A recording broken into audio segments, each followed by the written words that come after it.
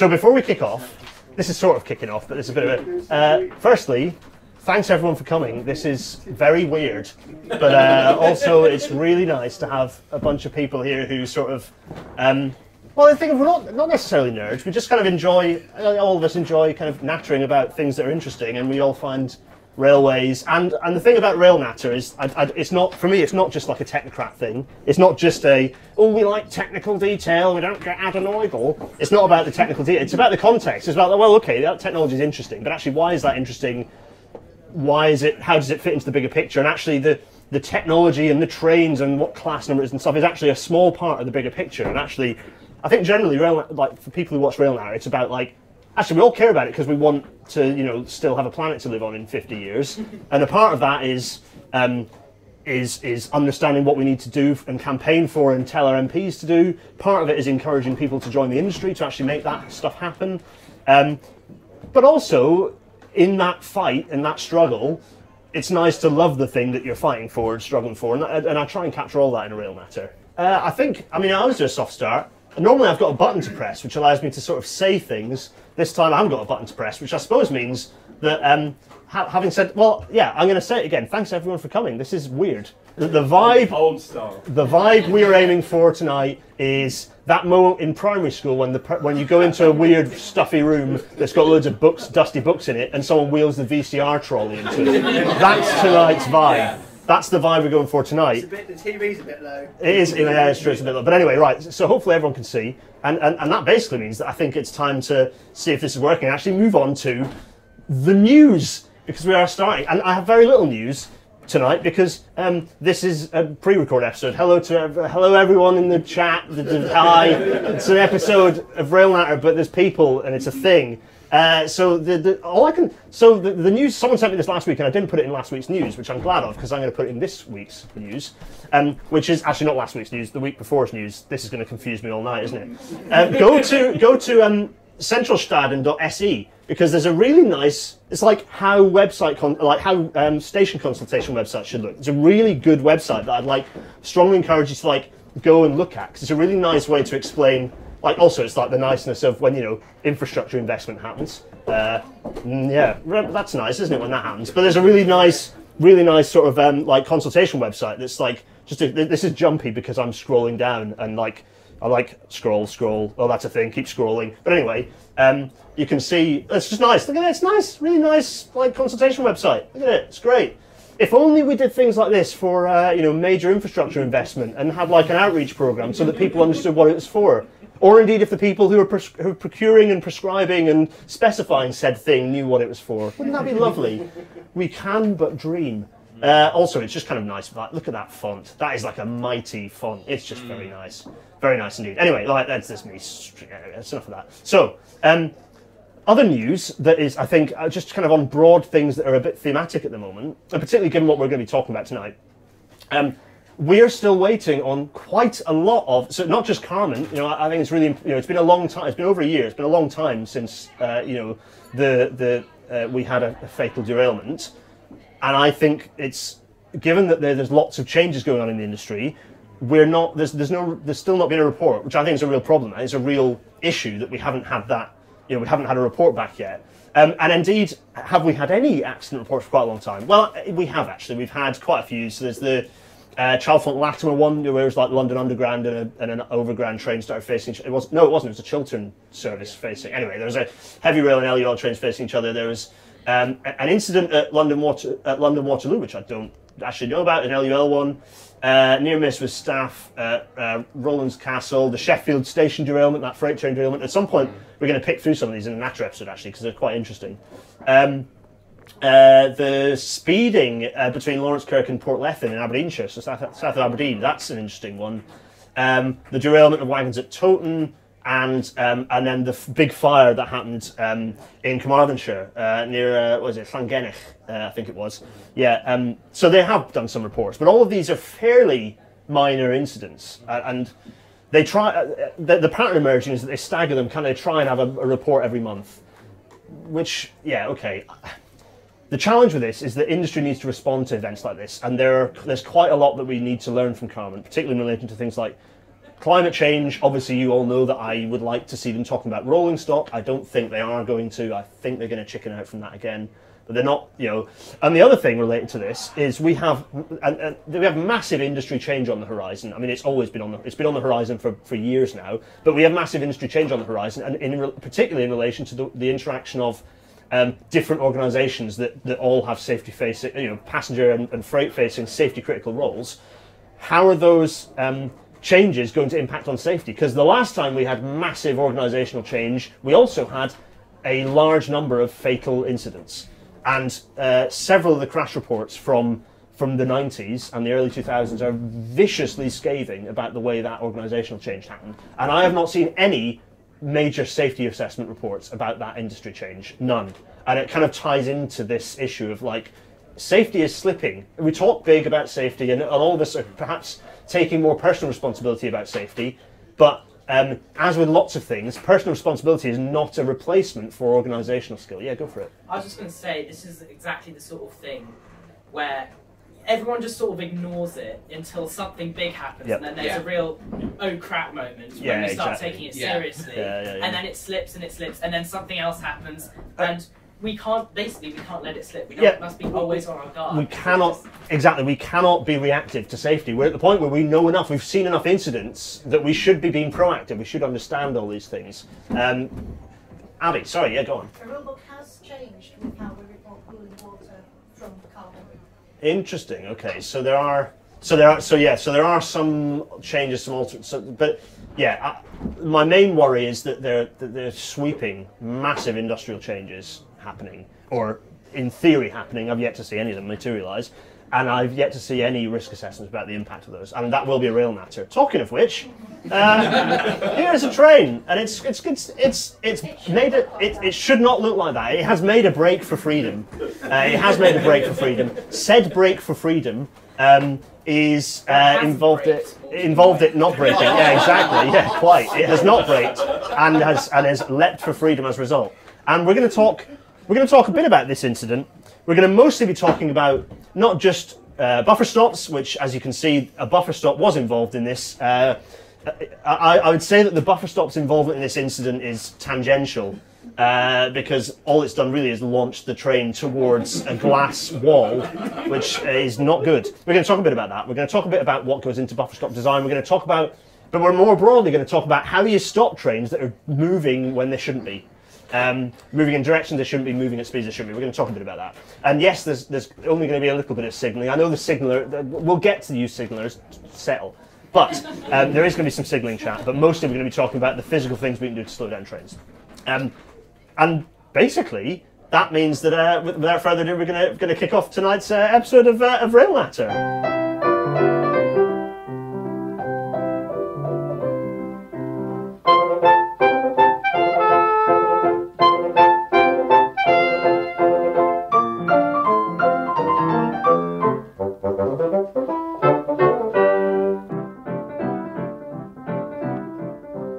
And there it is, the Intercity 225 fading away. There it is, lovely. I knew that was coming.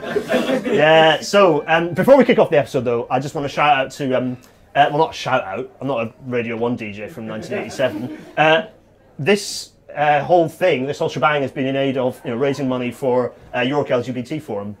And all the money that you paid, less Eventbrite's fee, which came out of your 15 quid, all of that's going to be going to York LGBT Forum. Actually, Matt, you've given the most because there was no Eventbrite, because you paid me directly. So you've paid the most for the York LGBT Forum. Congratulations. So we have actually raised. It's okay. It's a fairly decent sum. It's not going to change the world, but £261.12, I think, is nothing to be sniffed at. And indeed, if there are more of these, particularly if they're in York, we'll continue to raise more, and that will add to that total. But that money is going to go towards York LGBT Forum, who do, they do all of the things you'd expect a LGBTQ plus charity and kind of organisation to be doing in somewhere like York. So they're there for for organising events and raising awareness and being a kind of events for the community there, and to sort of make people's lives easier, and to provide channels for people to, and kind of support for people who are working through whatever they might be working through. And so hopefully that money is going to allow them to kind of do more of that, particularly at the moment when things are quite tough for significant portions of the LGBTQ plus community. I think that trans people in particular at the moment being pulled into culture wars. I think it's really important that we provide support, and one of the ways we can do that is indeed by raising cash. So thanks to all of you, you're brilliant for kind of making that happen. So £261, 12p will be making their way to York LGBT Forum, who are, and I'll probably be sending it via just walking over to the Portal bookshop at some point during one of my lunch breaks. It's just behind us here in Pivney, and saying, here's some money. Yes, but first of all, so that's great. But we are here to talk about not doing things, but stopping things, weirdly, thematically. And so here's a picture of a buffer stop in what appears to be a canal. This is actually over in, I think this is over in Northern Ireland. Someone tweeted me this, and I thought this is a ridiculous picture of a buffer stop, which, I mean, trains hopefully are going to be slowing down of their own volition before they hit that thing, given it's a canal. So, buffer stops. So imagine the worst is happening, right? You're coming along, you are approaching York Station here, coming north. Also, it's weird when you see a train head on and then the S&C turns you. I still find that. I've done a couple of cab rides and it's always weird. But you're coming to the station and you cannot brake. Something goes wrong and you think, yeah, as a driver, you're thinking, oh yikes, my train's not stopping for various reasons. That is a scary thing to happen. And indeed, on the 11th of July 1995, down in the southwest of Scotland, that is precisely what was happening. For a driver who got out of the cab and ran back through the train telling people to move further back down the train, stay ahead of them, like move back down the train and brace, because their fairly nice new orange and black electrical multiple unit decided it was going to just smash through it wasn't going to brake, and it was going to careen its way through the station, through some nice benches, and make an absolute mess of quite a nice railway station. And here it was emerging out the other side of the station, completely. Thankfully, no one was seriously injured. The actions of the driver really contribute to make sure. Also, it was a quiet train. Had it been the next train, things would have been worse. How often do we hear that? We do live on luck far too much in this industry. Anyway, yeah, I think that you can see they're absolutely wrecking Lynn's wool shop. Absolutely obliterated. Lynn, we're sorry that our train demolished your wool shop. It wrecked the station. The station was like bulldozed flat, and it just like basically became a glorified halt, I think, until recently fairly recently when they built it up again. So yeah, trains smashing through things is not good, and trains for various reasons might be let loose. You know, it might be an issue with signalling, it might be an issue with the vehicle. Could be an issue with low adhesion, as we've seen with the incident near Salisbury recently. You know, low adhesion is a serious risk on our railways, and an increasing risk, in fact.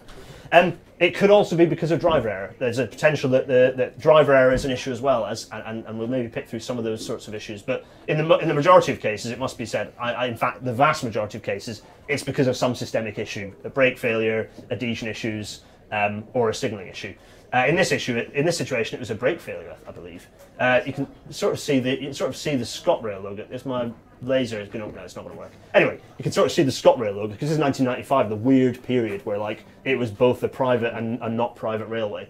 Very strange. Anyway, and actually, so I dug into the stats via the Railways Archive because it's actually a great. Okay, Gary needs to update the back end of the website because he's getting a bit tired, but he's got plenty on his plate at the moment. At some point, I'm sure he will. If anyone wants to help him do that, shout out to Gary Keener, go and help him out. But the Railways Archive went in and searched how many incidents there have been kind of related to this episode from 1948 to today, and there have been 77 runaways. So that's not just signals passed at danger. Signal passed at danger, there have been hundreds.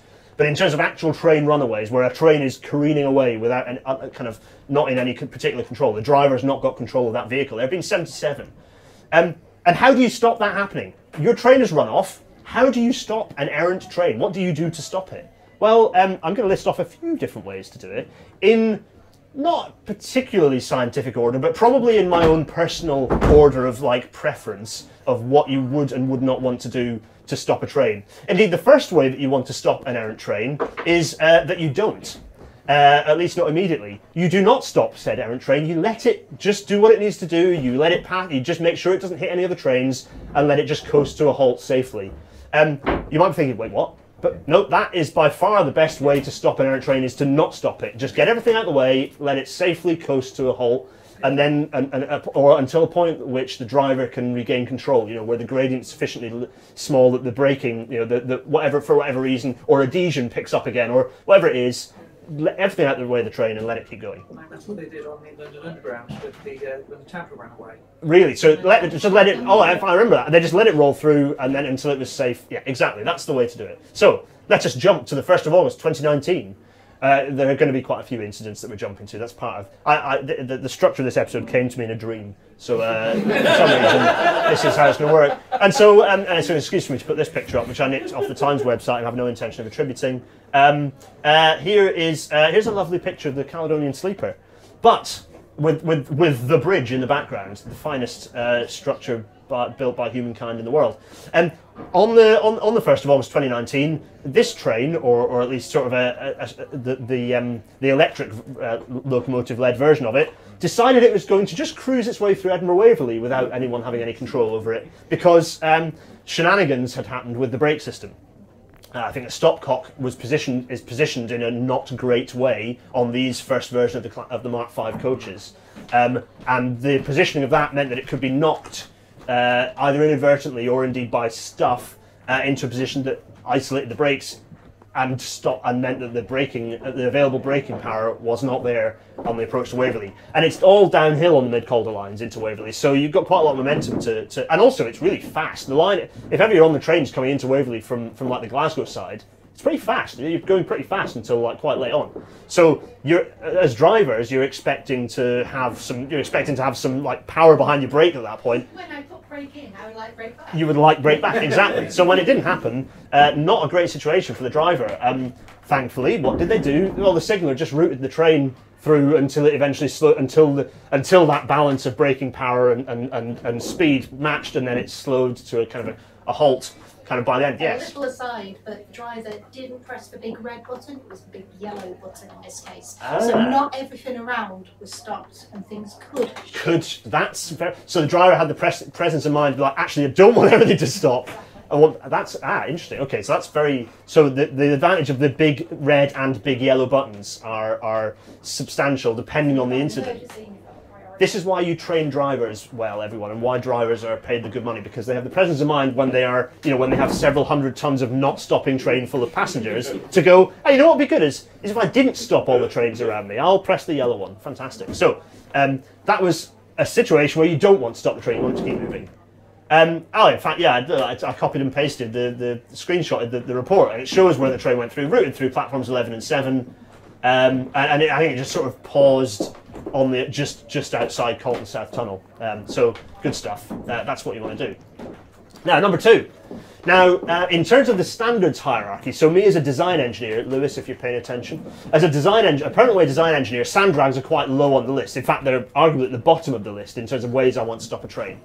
But in terms of the operational annoyance and the potential damage to a vehicle, in the situations where you would install a sand drag, actually a sand drag is probably the number, after just leaving the train to do its thing, sand drag's probably preferable, particularly say you've got a Class 66 trundling along.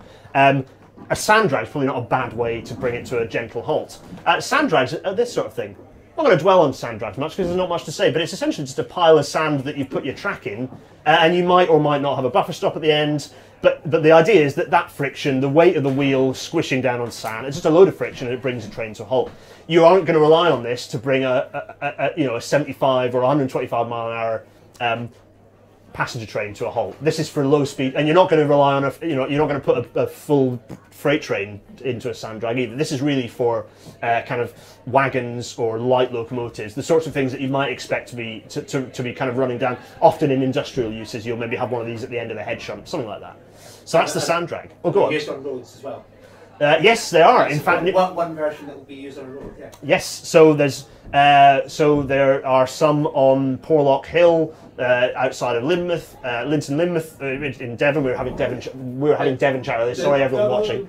Yes, Devon. Woo. There's one near here on the bridge on the hill that I can never remember the name of. That's on the way to on the way out of Stamford Bridge, heading towards Market Wheaton. There's a load of sand traps there for your vehicle. So. Sand drags, that's a way to slow down a train, fine. And indeed, none of you can read this because that's not the point, but there are standards. We have standards to design sand drags. They are still a thing that we can design now. You're recognising pages from 2049 there, lovely. So, right, the next way we can stop trains is with what we call, actually, I should have put a Venn diagram here because people, generally, they're called trap points, but actually there's a specific meaning of trap points and catch points. So, but these are sort of, they're sets of points that are used to send trains to their doom. And in various situations. So 3 trap points and catch points. I'm going to use them as the same thing. And for those who can see the screen and those at home, hello everyone at home on the pre-record. These are the 2 different things. So first of all, we have trap points. Now the point of trap points is to stop trains going onto main lines. So you trap a train before it can get onto a main line and cause trouble. So you'll have these on sidings, depots, freight areas. Basically, it's basically a switch. You know, a switch. Indeed, the latest design, you're supposed to include a crossing as well, actually, to make sure that you're definitely deflecting the train and it doesn't just run through it. You deflect the train, it lands in. You also have to design a safe space behind it. It lands in that, stops. What you shouldn't do is design that they have an OLE mast right behind them, and indeed wipe out all of the approaches to Paddington Station. Don't do that. So those are trap points. Catch points are for flinging trains off main lines. We have far fewer catch points on the network, for good reason, but you use those a bit like you use sand drags on a road. Actually, if you've got a steep hill, a set of catch points are a good idea to put at the bottom of the hill. So catch you going backwards. Yes. Backward. Okay, I know. I always thought of it as like going face forward, but actually, yeah, if you run backwards, then you've got catch points to. Yeah. So basically, if your train is generally at the bottom of the hill, you might find a set of catch points. I think there are some at Lickey Incline. They're at the bottom of Slough. Actually, I'm not sure. There's enough run out, I think, in geometry that I'm not sure there are any at the either side of Dromochter, but there are certainly some at Slough because that's these ones. I don't know which the trap points are there. I can't remember where those ones are, but those catch points are the ones at Carbridge. So they're at the bottom of the steep bit from Slough down southwards towards Carbridge. So there they are. And the way I was trying to think of a way to remember these. I don't think there is a way to remember which one's which other than just learning it by rote. I was like, oh, what, catch off? It doesn't catch on? There's no way to remember it, you just have to kind of know. They are all trap points. Catch points are a type of trap points, I think. P-way nomenclature is ridiculous. So, here's the Carbridge one. And we're going to jump to, it's a date. This is all very, very Justin Rosniak. When I start reading dates out, on the 4th of January 2010, the driver of a freight train, in as Class 66, the driver of a freight train, actually the driver of James the engine, saw this view and was like, oh, this is great. This is the top of Slough. There's a kind of a very steep stone cutting with a single track railway, and it just climbs over the hill before. So you've just climbed, you've just worked the train. You'll have worked your loco, worked the train very hard climbing up the hill it's a pretty relentless hill coming up from Inverness to get over the top of Slough. Indeed, here is the vertical, the gradient profile. Coming out of Inverness, it's just very, very steep. You've got brief respites kind of beyond Cloddenmore and beyond Daviot, but it's pretty much relentless uphill until you reach Slough summit at 401 metres above Ordnance Datum. Then you have to test the brakes, and you have to ensure that those brakes work. And in this situation, for a variety of reasons, partly because the Class 66 is aerodynamically horrific, both in the top and the stupid scoop thing to make it look like a diesel hydraulic that's like makes it the most aerodynamically inefficient locomotive on our railway right now, but also in the design at the bottom. The scoop design means that actually it encourages airflow and cold, icy slush to go onto the braking system. This is bad. Particularly if you might have, as a driver, inadvertently not done enough of a braking test, which is what was found to happen here. And the result was that the train careened down the hill at speeds of up to, I think, nearly got to like 100 miles an hour. It certainly got very fast. It's supposed to not go over 75, so it's a good job that P-way allows you to go a bit faster than you're supposed to. But there's CCTV footage that I cannot for the life of me find now, but I did see, I saw, I think it was on the news, and then I couldn't find it again.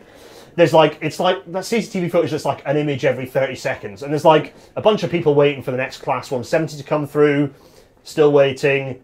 Then apparently the announcement happened, There's no one on the platform, and then all of a sudden there's a load of containers all over the platform, and you can see that in the picture on the left-hand side, and then James the engine looking a bit forlorn, stuck in a pile of trees, because they used those catch pits. This train, with its brakes having failed, careened off, and okay, there are problems with the design of that catch pit because it sent catch points, because it actually sent the train towards a load of houses, but you know, grandfather rights. And yeah, you can see the picture here. Everyone in here can probably not see this particularly well. When you watch the episode again later, which you don't have to because you're here. But anyway, you can zoom in on it and it's fine. And to be honest, you can pick up the crash report. This image is in the crash report to show you where 116 points deflected the train into the catch, and then there's like a 10-meter runoff, which, funnily enough, for a train going at the best part of 90 miles an hour, isn't very useful. The train basically probably didn't even touch that. It just got air after it hit the catch points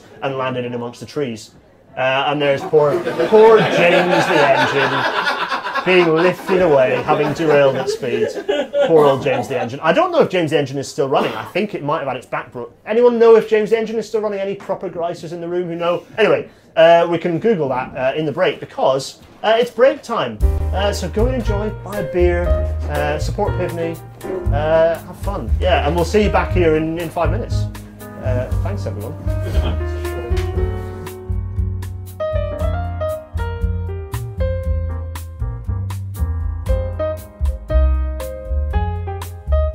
The break is finished. We can now talk about sliding buffer stops. But before we do that, hello everyone. We're back from the break that will have lasted however long I decide to edit it. We sadly found out during the break that James the engine is no more. That is a Class 66 that is gone. Sad face. Sliding buffer stops. Oh yeah. So sliding buffer stops. Well, firstly, we're going to talk more broadly about buffer stops in this little section, but the fourth way of preference to stop a train is by making it hit a thing. So we've had not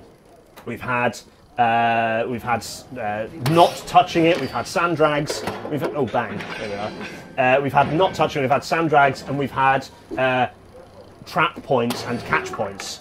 But actually making a train hit a thing and dissipate its energy very, very quickly, again with points, catch points and trap points, ideally you're just doing that to like an errant freight loco or maybe some wagons that have broken loose. Okay, sometimes it's a passenger train or a freight train breaking loose, but for the most part, again, it's low risk things. To decide you're going to make a crash happen purposefully is something that we don't do lightly, but that is where we will use a buffer stop. And the preference when using a buffer stop is to use a sliding buffer stop, like one of these. Now, the way that a sliding buffer stop works, I'm going to keep this thing kind of playing in the background after I've had a sip of beer. The way that a sliding buffer stop works is that you have your big, nice, shiny buffer stop, usually in red, and it has shoes that are actually clamped onto the bottom. Good grief, there was one that was very tightly clamped onto the top of the rail. They have shoes that are clamped onto the railhead, and with a certain level of torque. And so when a train hits it, it'll actually push and slide that thing back. And the way we design them is actually to match whatever rolling stock might hit it. So we don't just generically design them, we actually think, right, what is the heaviest? Because the way you have to design it is to the heaviest and lightest train. So you want the heaviest train to not exceed the length at which you've got at the back of the buffer stop. Oh, that was a big bang. So what the distance behind the buffer stop is called the occupancy. And you'll always have a limited occupancy. So you might have, in a tight space, about 2 meters. At the end of maybe a newly built depot, you might have 15 meters or more, 20 meters. My first ever buffer stop design, proper buffer stop design, was for the test track, the Hitachi test track near Newton Aycliffe. And they had loads of space. And so I was able to design for quite a long occupancy. So what the occupancy does is, for your heaviest train, it's going to hit it and slide quite a long way. For your lightest train, it's going to hit that and it's going to stop quite quickly. And what you want to balance is, for the heaviest train, you don't want it to pop off the end of the rails. For the lightest train, you don't want everyone to get turned into meatball marinara inside the train. So you don't want the deceleration to be so extreme that everyone is like thrown out the window. You want that, so there's a balance, and actually we design to G levels, to certain acceleration levels for buffer stops. I don't know why I'm looking at camera. Hello everyone, I'm looking at you, it's a bit weird.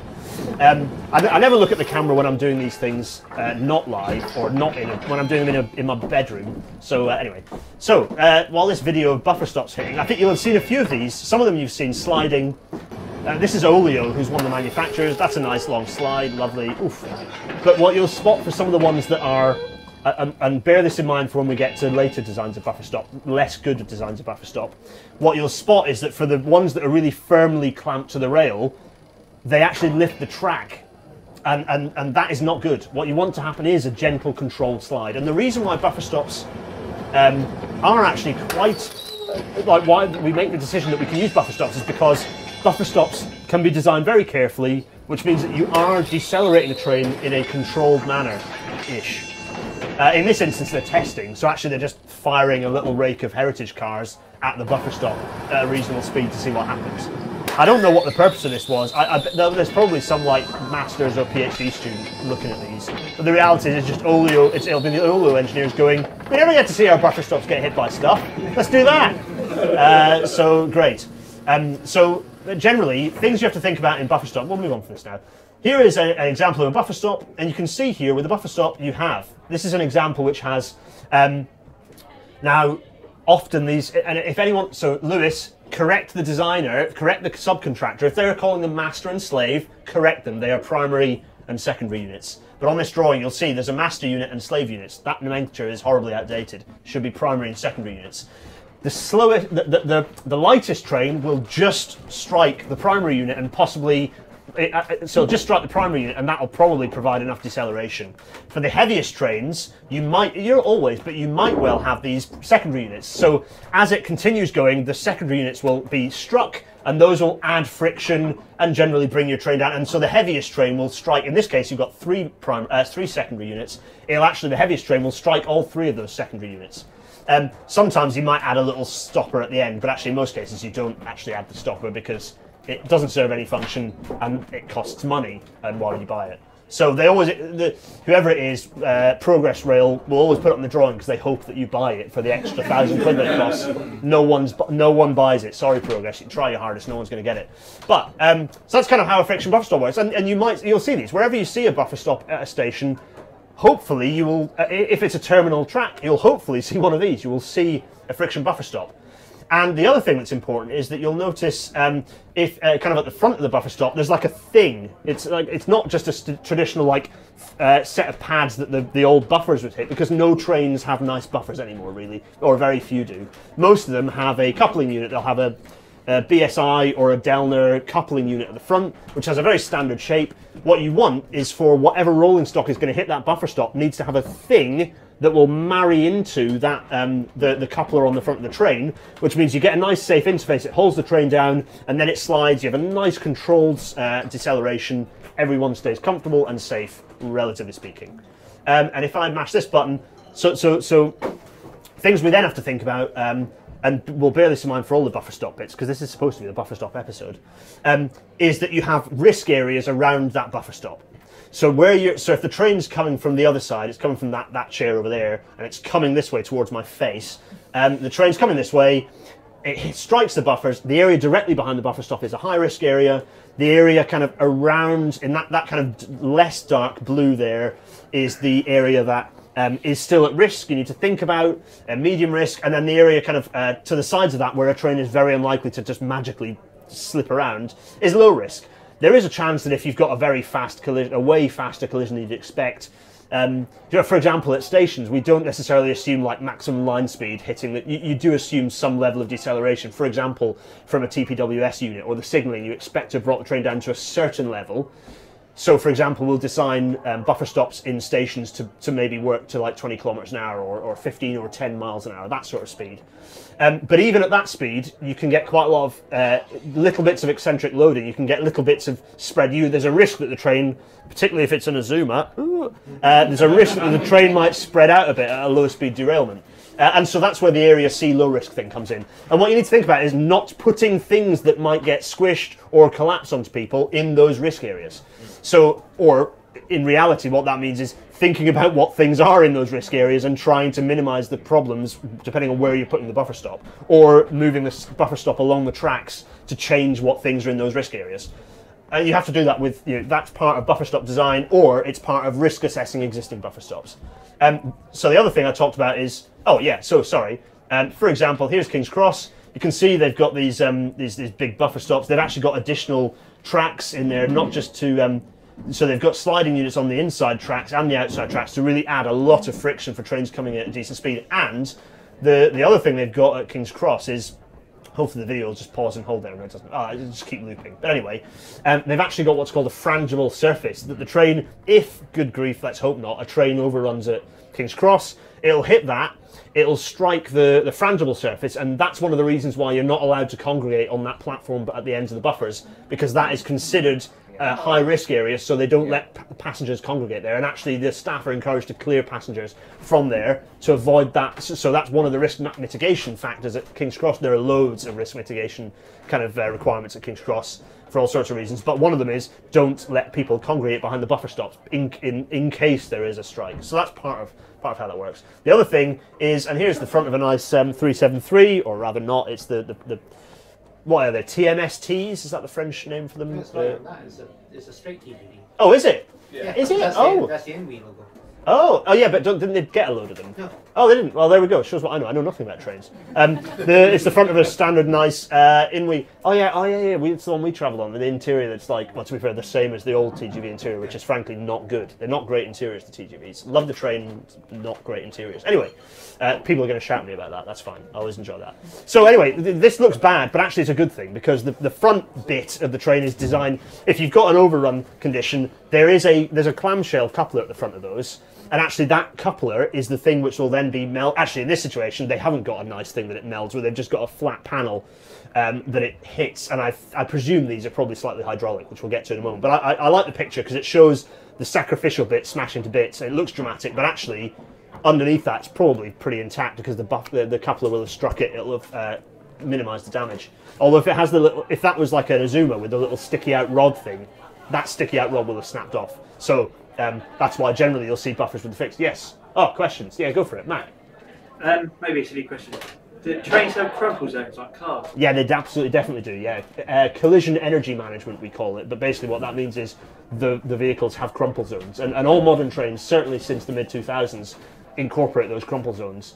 So that, for example, at the front of the Azuma that had a battle with an HST in Leeds, it looked very okay. There were problems with the couplers lateral displacement of the vehicles at the back, which I'm looking forward to. There's been some information about that. I'm looking forward to more exploration from Hitachi, some design changes. But at the front of the train, everyone's going, oh, look, the front of that plastic Azuma is disintegrated. It's like, yep, that's the point. It's a sacrificial crumple zone. It's dissipated the energy. That's a good thing. Whereas the HST that's upturned bathtub had broken away, exposing the pig iron underneath it. The person in the HST will not have had a comfortable ride, and a load of horrible hairline fractures will have been introduced into the subframe of the HST. The Azuma still came off better in that, even though it looked like it came off worse. So yeah, definitely. Lee, your question. Oh, it's been covered. Nice one. Lovely. Anyway, right. Let's talk about buffer stops again. Oh, it's a date. 28th October 1988. What happened? Yeah. That's what did happen? Thames News. What are we going to find out? Oh yeah. One of my absolute favourite train crashes. Two little British Rail diesels that went for a little escapade at Staples Corner underneath the North Circular. Good grief. I think the story goes, although I'm not sure to what extent this is anachronistic, the story goes that or apocryphal, sorry. The story goes that there's a disgruntled driver, possibly union-related issue, who's like, there was some dispute, and they basically chopped the train and let it run off, or they removed the chops and let it run down the hill. Whether that's actually true or not remains to be seen, but that's the story at Staples Corner. And there you can see two, I think they were Class 31s, oh yeah, two Class 31s, one of which has very much not come off well. Yeah, so anyway, so that's all good fun. Staples Corner. What's funny about that location, actually, there's a nice picture of it happening, ouch. Yeah, the old BR Blue 31 has not come out of this situation well. There are several funny things about this. The first is that no one was hurt or harmed, good. The second is it's absolutely hilarious that these two trains went for a wander and made a mess like this. The third is actually that you can still go and look at this now. The damage on the so there's a little concrete thing that was built. Actually, I've got the last picture and explain. That was put out of use quite rapidly after that crash. But beforehand, this picture's quite small for everyone in here, sorry everyone. Those lovely viewers at home, you're seeing this in beautiful HD right now, marvellous. So basically, that's where it is there, under the North Circular, under that bridge. Yeah. So I can just point. That's where it is, under the North Circular, the train landed there. There used to be essentially a shunt neck, a kind of a length that the train could run into and then move back and move to pick up whatever wagons it was. This is Cricklewood. So this is Cricklewood sidings, currently having been rebuilt fairly recently, being demolished again for the new station at Brentwood Station, right? That's going in there. Brent Cross, thank you, not Brentwood, Brent Cross Station, going in there. And so, but even I think pretty rapidly after 1988, they just stopped using that. What I find very funny is that this shunt neck thing, this concrete thing, was built just to make sure they had enough. It is still running, isn't it? It's yeah, nice. That concrete thing was built so that it had enough run out so they could get a train out and back. They built this whole concrete thing for that.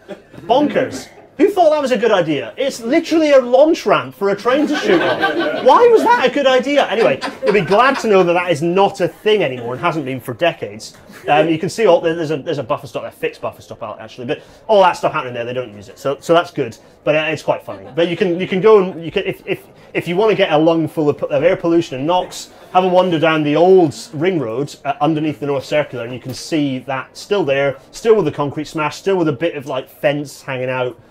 Weird. Anyway, all good fun. Next, very briefly, we're going to talk about hydraulic buffer stops. I have no idea how to design hydraulic buffer stops. I have never had to install them. I don't think we ever do, but they do exist. And here's a nice pair. I think these are the ones at Bradford, actually. No, they're not. No, they're not Bradford. They're not Bradford.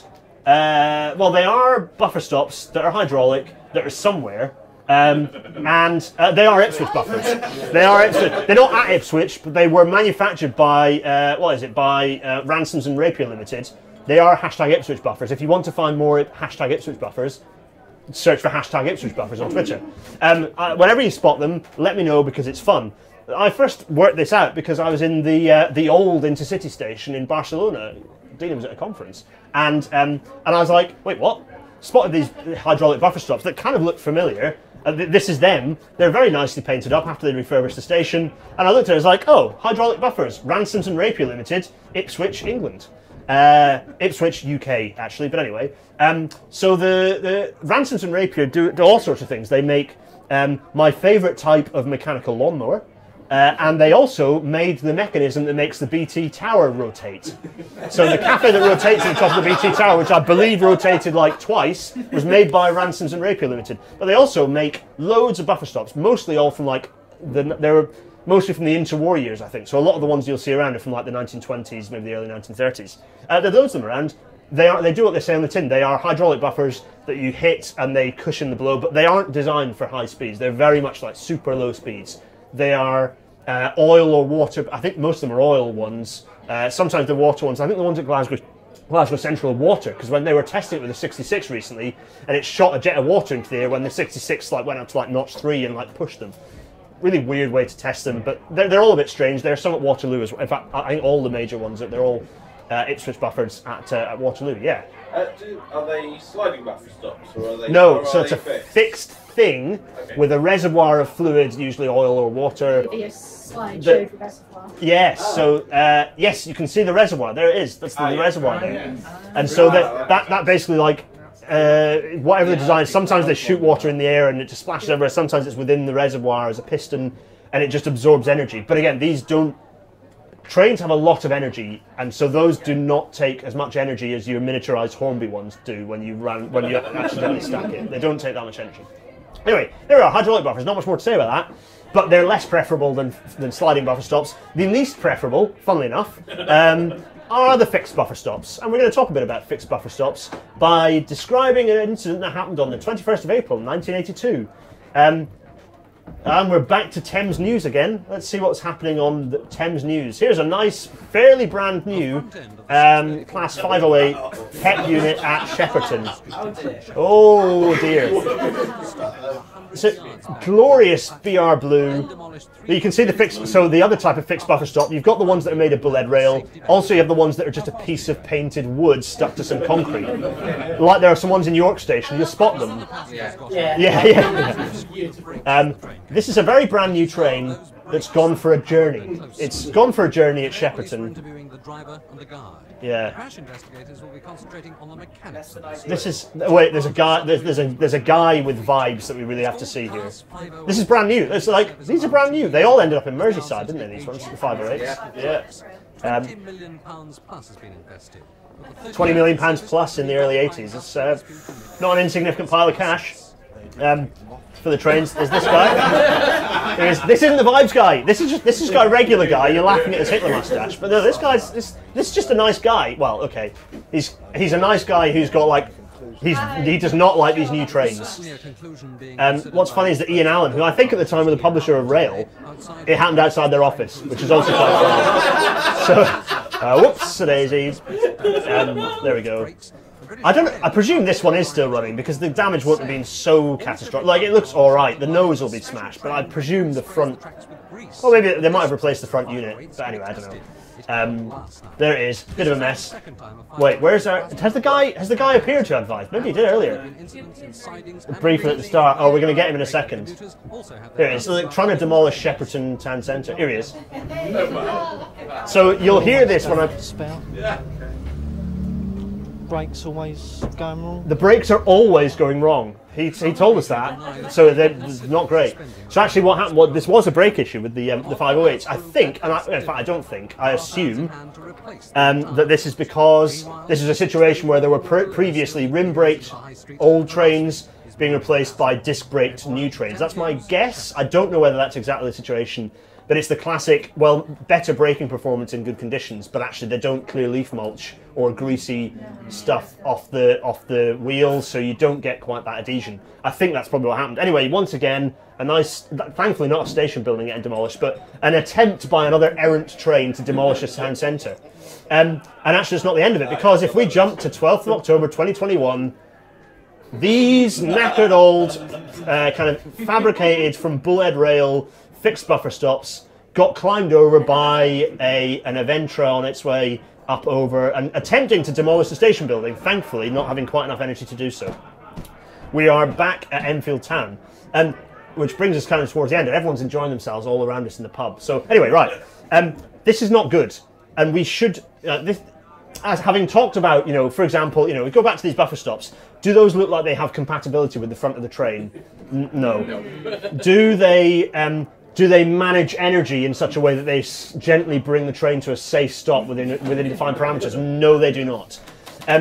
Do they, in fact, propel the train towards all the passengers who are trying to get a cup of overpriced tea from Upper Crust? Yes. They are a very nice red, very nicely painted. They're largely decoration. Yeah, I think these are here, and indeed, we can, when we do install fixed buffer stops, from a design perspective, where we can't avoid anything else, we consider them to be nothing more than a red stoplight. Like we consider them to have no decelerating capabilities whatsoever. They are a liability. We should get rid of them. And the thing is, though, actually, this is an example of a situation where I don't think it would be that hard. So what you need to do to install safe buffer stops, you need to actually have a longer distance, that occupancy I talked about, so that you can have sliding buffer stops, which means you have to push the train back along the platform, which means maybe your platform's not long enough. In some situations, you are getting stuck, you have mitigation, but actually at Enfield Town, given the railway corridor, I think you could achieve that by tightening the curve. That curve is flatter, it's shallower than it needs to be, given the train's decelerating to a buffer stop. You could probably tighten that curve, extend the straight portion of the platform sufficiently that you could get more usable platform length, maybe even slide the crossover. There is some S&C here. The challenge is that no one wants to muck around with the S&C because that costs money. Okay, maybe we wait for the next renewal, that's probably what the excuse is, but I guarantee by the time we get to the next renewal, the argument will come back. It's just a like-for-like renewal. You're not allowed to make any changes to anything other than a like-for-like renewal, which obviously then means this situation perpetuates, and we end up launching a train into a station again.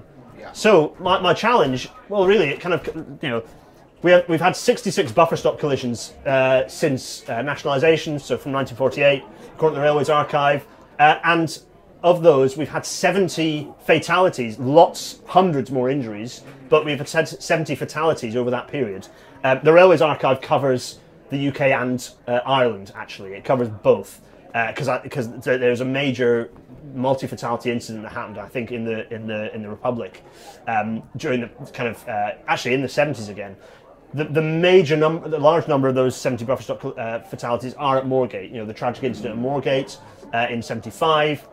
But it's not all bad news. I don't want to end on a really low point. We have, over my lifetime, since Cannon Street, which was January '91, we've had 0 fatal buffer stop collisions, which is good. But you know, how many fixed buffer stops are still in place on running lines? You know, how many passenger lines end in a station with a fixed buffer stop? Too many, I'd argue. How many can we kind of assess better? You know, here, jump to Liverpool Street. You know, we have brand new flirts there. They're quite nice units. Those are running to the same manufactured bullhead fixed buffer stops that we just saw at Enfield Town. Is that good enough? I don't think it is. I think we can do better than that. And generally, this comes back to, like, I know this episode has looked at just slowing down trains that are doing what they shouldn't be doing, but broadly, when it comes, particularly when it comes to buffer stops, can we do more to improve safety at buffer stops? I think we can. But actually, perhaps more pressing a question is, can we do more to avoid demolishing more town centres? Yeah. This is the critical thing. Yeah. Yes, I think we can. Golly. So, yes, that's the end of the episode. Good grief. We have, we have. It goes out in audio only form. Yeah, I know. Hooray! Yeah, thank you, everyone. It's another opportunity for a cheer in a second. So yeah, in audio only form. Hello to all the audio listeners. God knows how this is going to end up. But I always say that, and somehow people listen to it. So yeah, all the usual locations. If you want to support this sort of thing happening, well, firstly, you can come to the next live one if there is going to be another pre-record. I hope there is. But you can also support me on Patreon, patreon.com/GarethDennis. You can buy merch, which lots of people here have done. Shout out to all the people wearing Railnetter masks, which I have one in my pocket. Railnetter masks, they're brilliant. From Masket, shout out to the Masket folks. If you just want to chuck pennies and comments at me, you can do that through PayPal, paypal.me/GarethDennis. And if you want more of this chat to happen, although this is a load of people in a room, it's not quite the same as Discord. But anyway, you can go to the Discord, which is GarethDennis.co.uk/Discord. Oh, which is, well, the thing which is exciting is that this is the 100th episode of Railnetter that we've just come to the end of. Woohoo! Good grief, 100 episodes of Railnetter, that is bonkers. And to celebrate this, we've actually got a load of pizzas around, which is exciting. To celebrate this, we have Hello Pizza Guy. Next week's episode is, it's episode 100, which is the 101st episode, obviously, and we're going to do, I don't know, this might be really weird. I'm going to try and rocket through every single episode and try and remind ourselves what we've done, because sometimes it's good to look back and see what we've done, and also for me to make sure that anyway, yeah, we're going to hammer through all the episodes. Everyone in the chat's going to go, I remember that one, that was fun. We're all going to get excited about Quail Natter. So yes, all episodes summarised. And given that it's 100 episodes, I've got less than a minute per episode. So we'll see how that goes. Oh, I know, right? That won't overrun at all. Indeed, yeah. That could be that quite something. So I'm just going to end by reminding everyone, thanks everyone here who bought a ticket, because that money's gone to will go to York LGBT Forum. Thanks to York LGBT Forum for everything you do. If you're in York and you need support, York LGBT Forum are a good place to turn to. They will be getting some pennies from us after tonight. And thanks to all of you. And that really, I think I've got a funny feeling that my next slide is going to be the end credits. So thanks everyone, and we'll see you next week. Cheerio! Cheerio!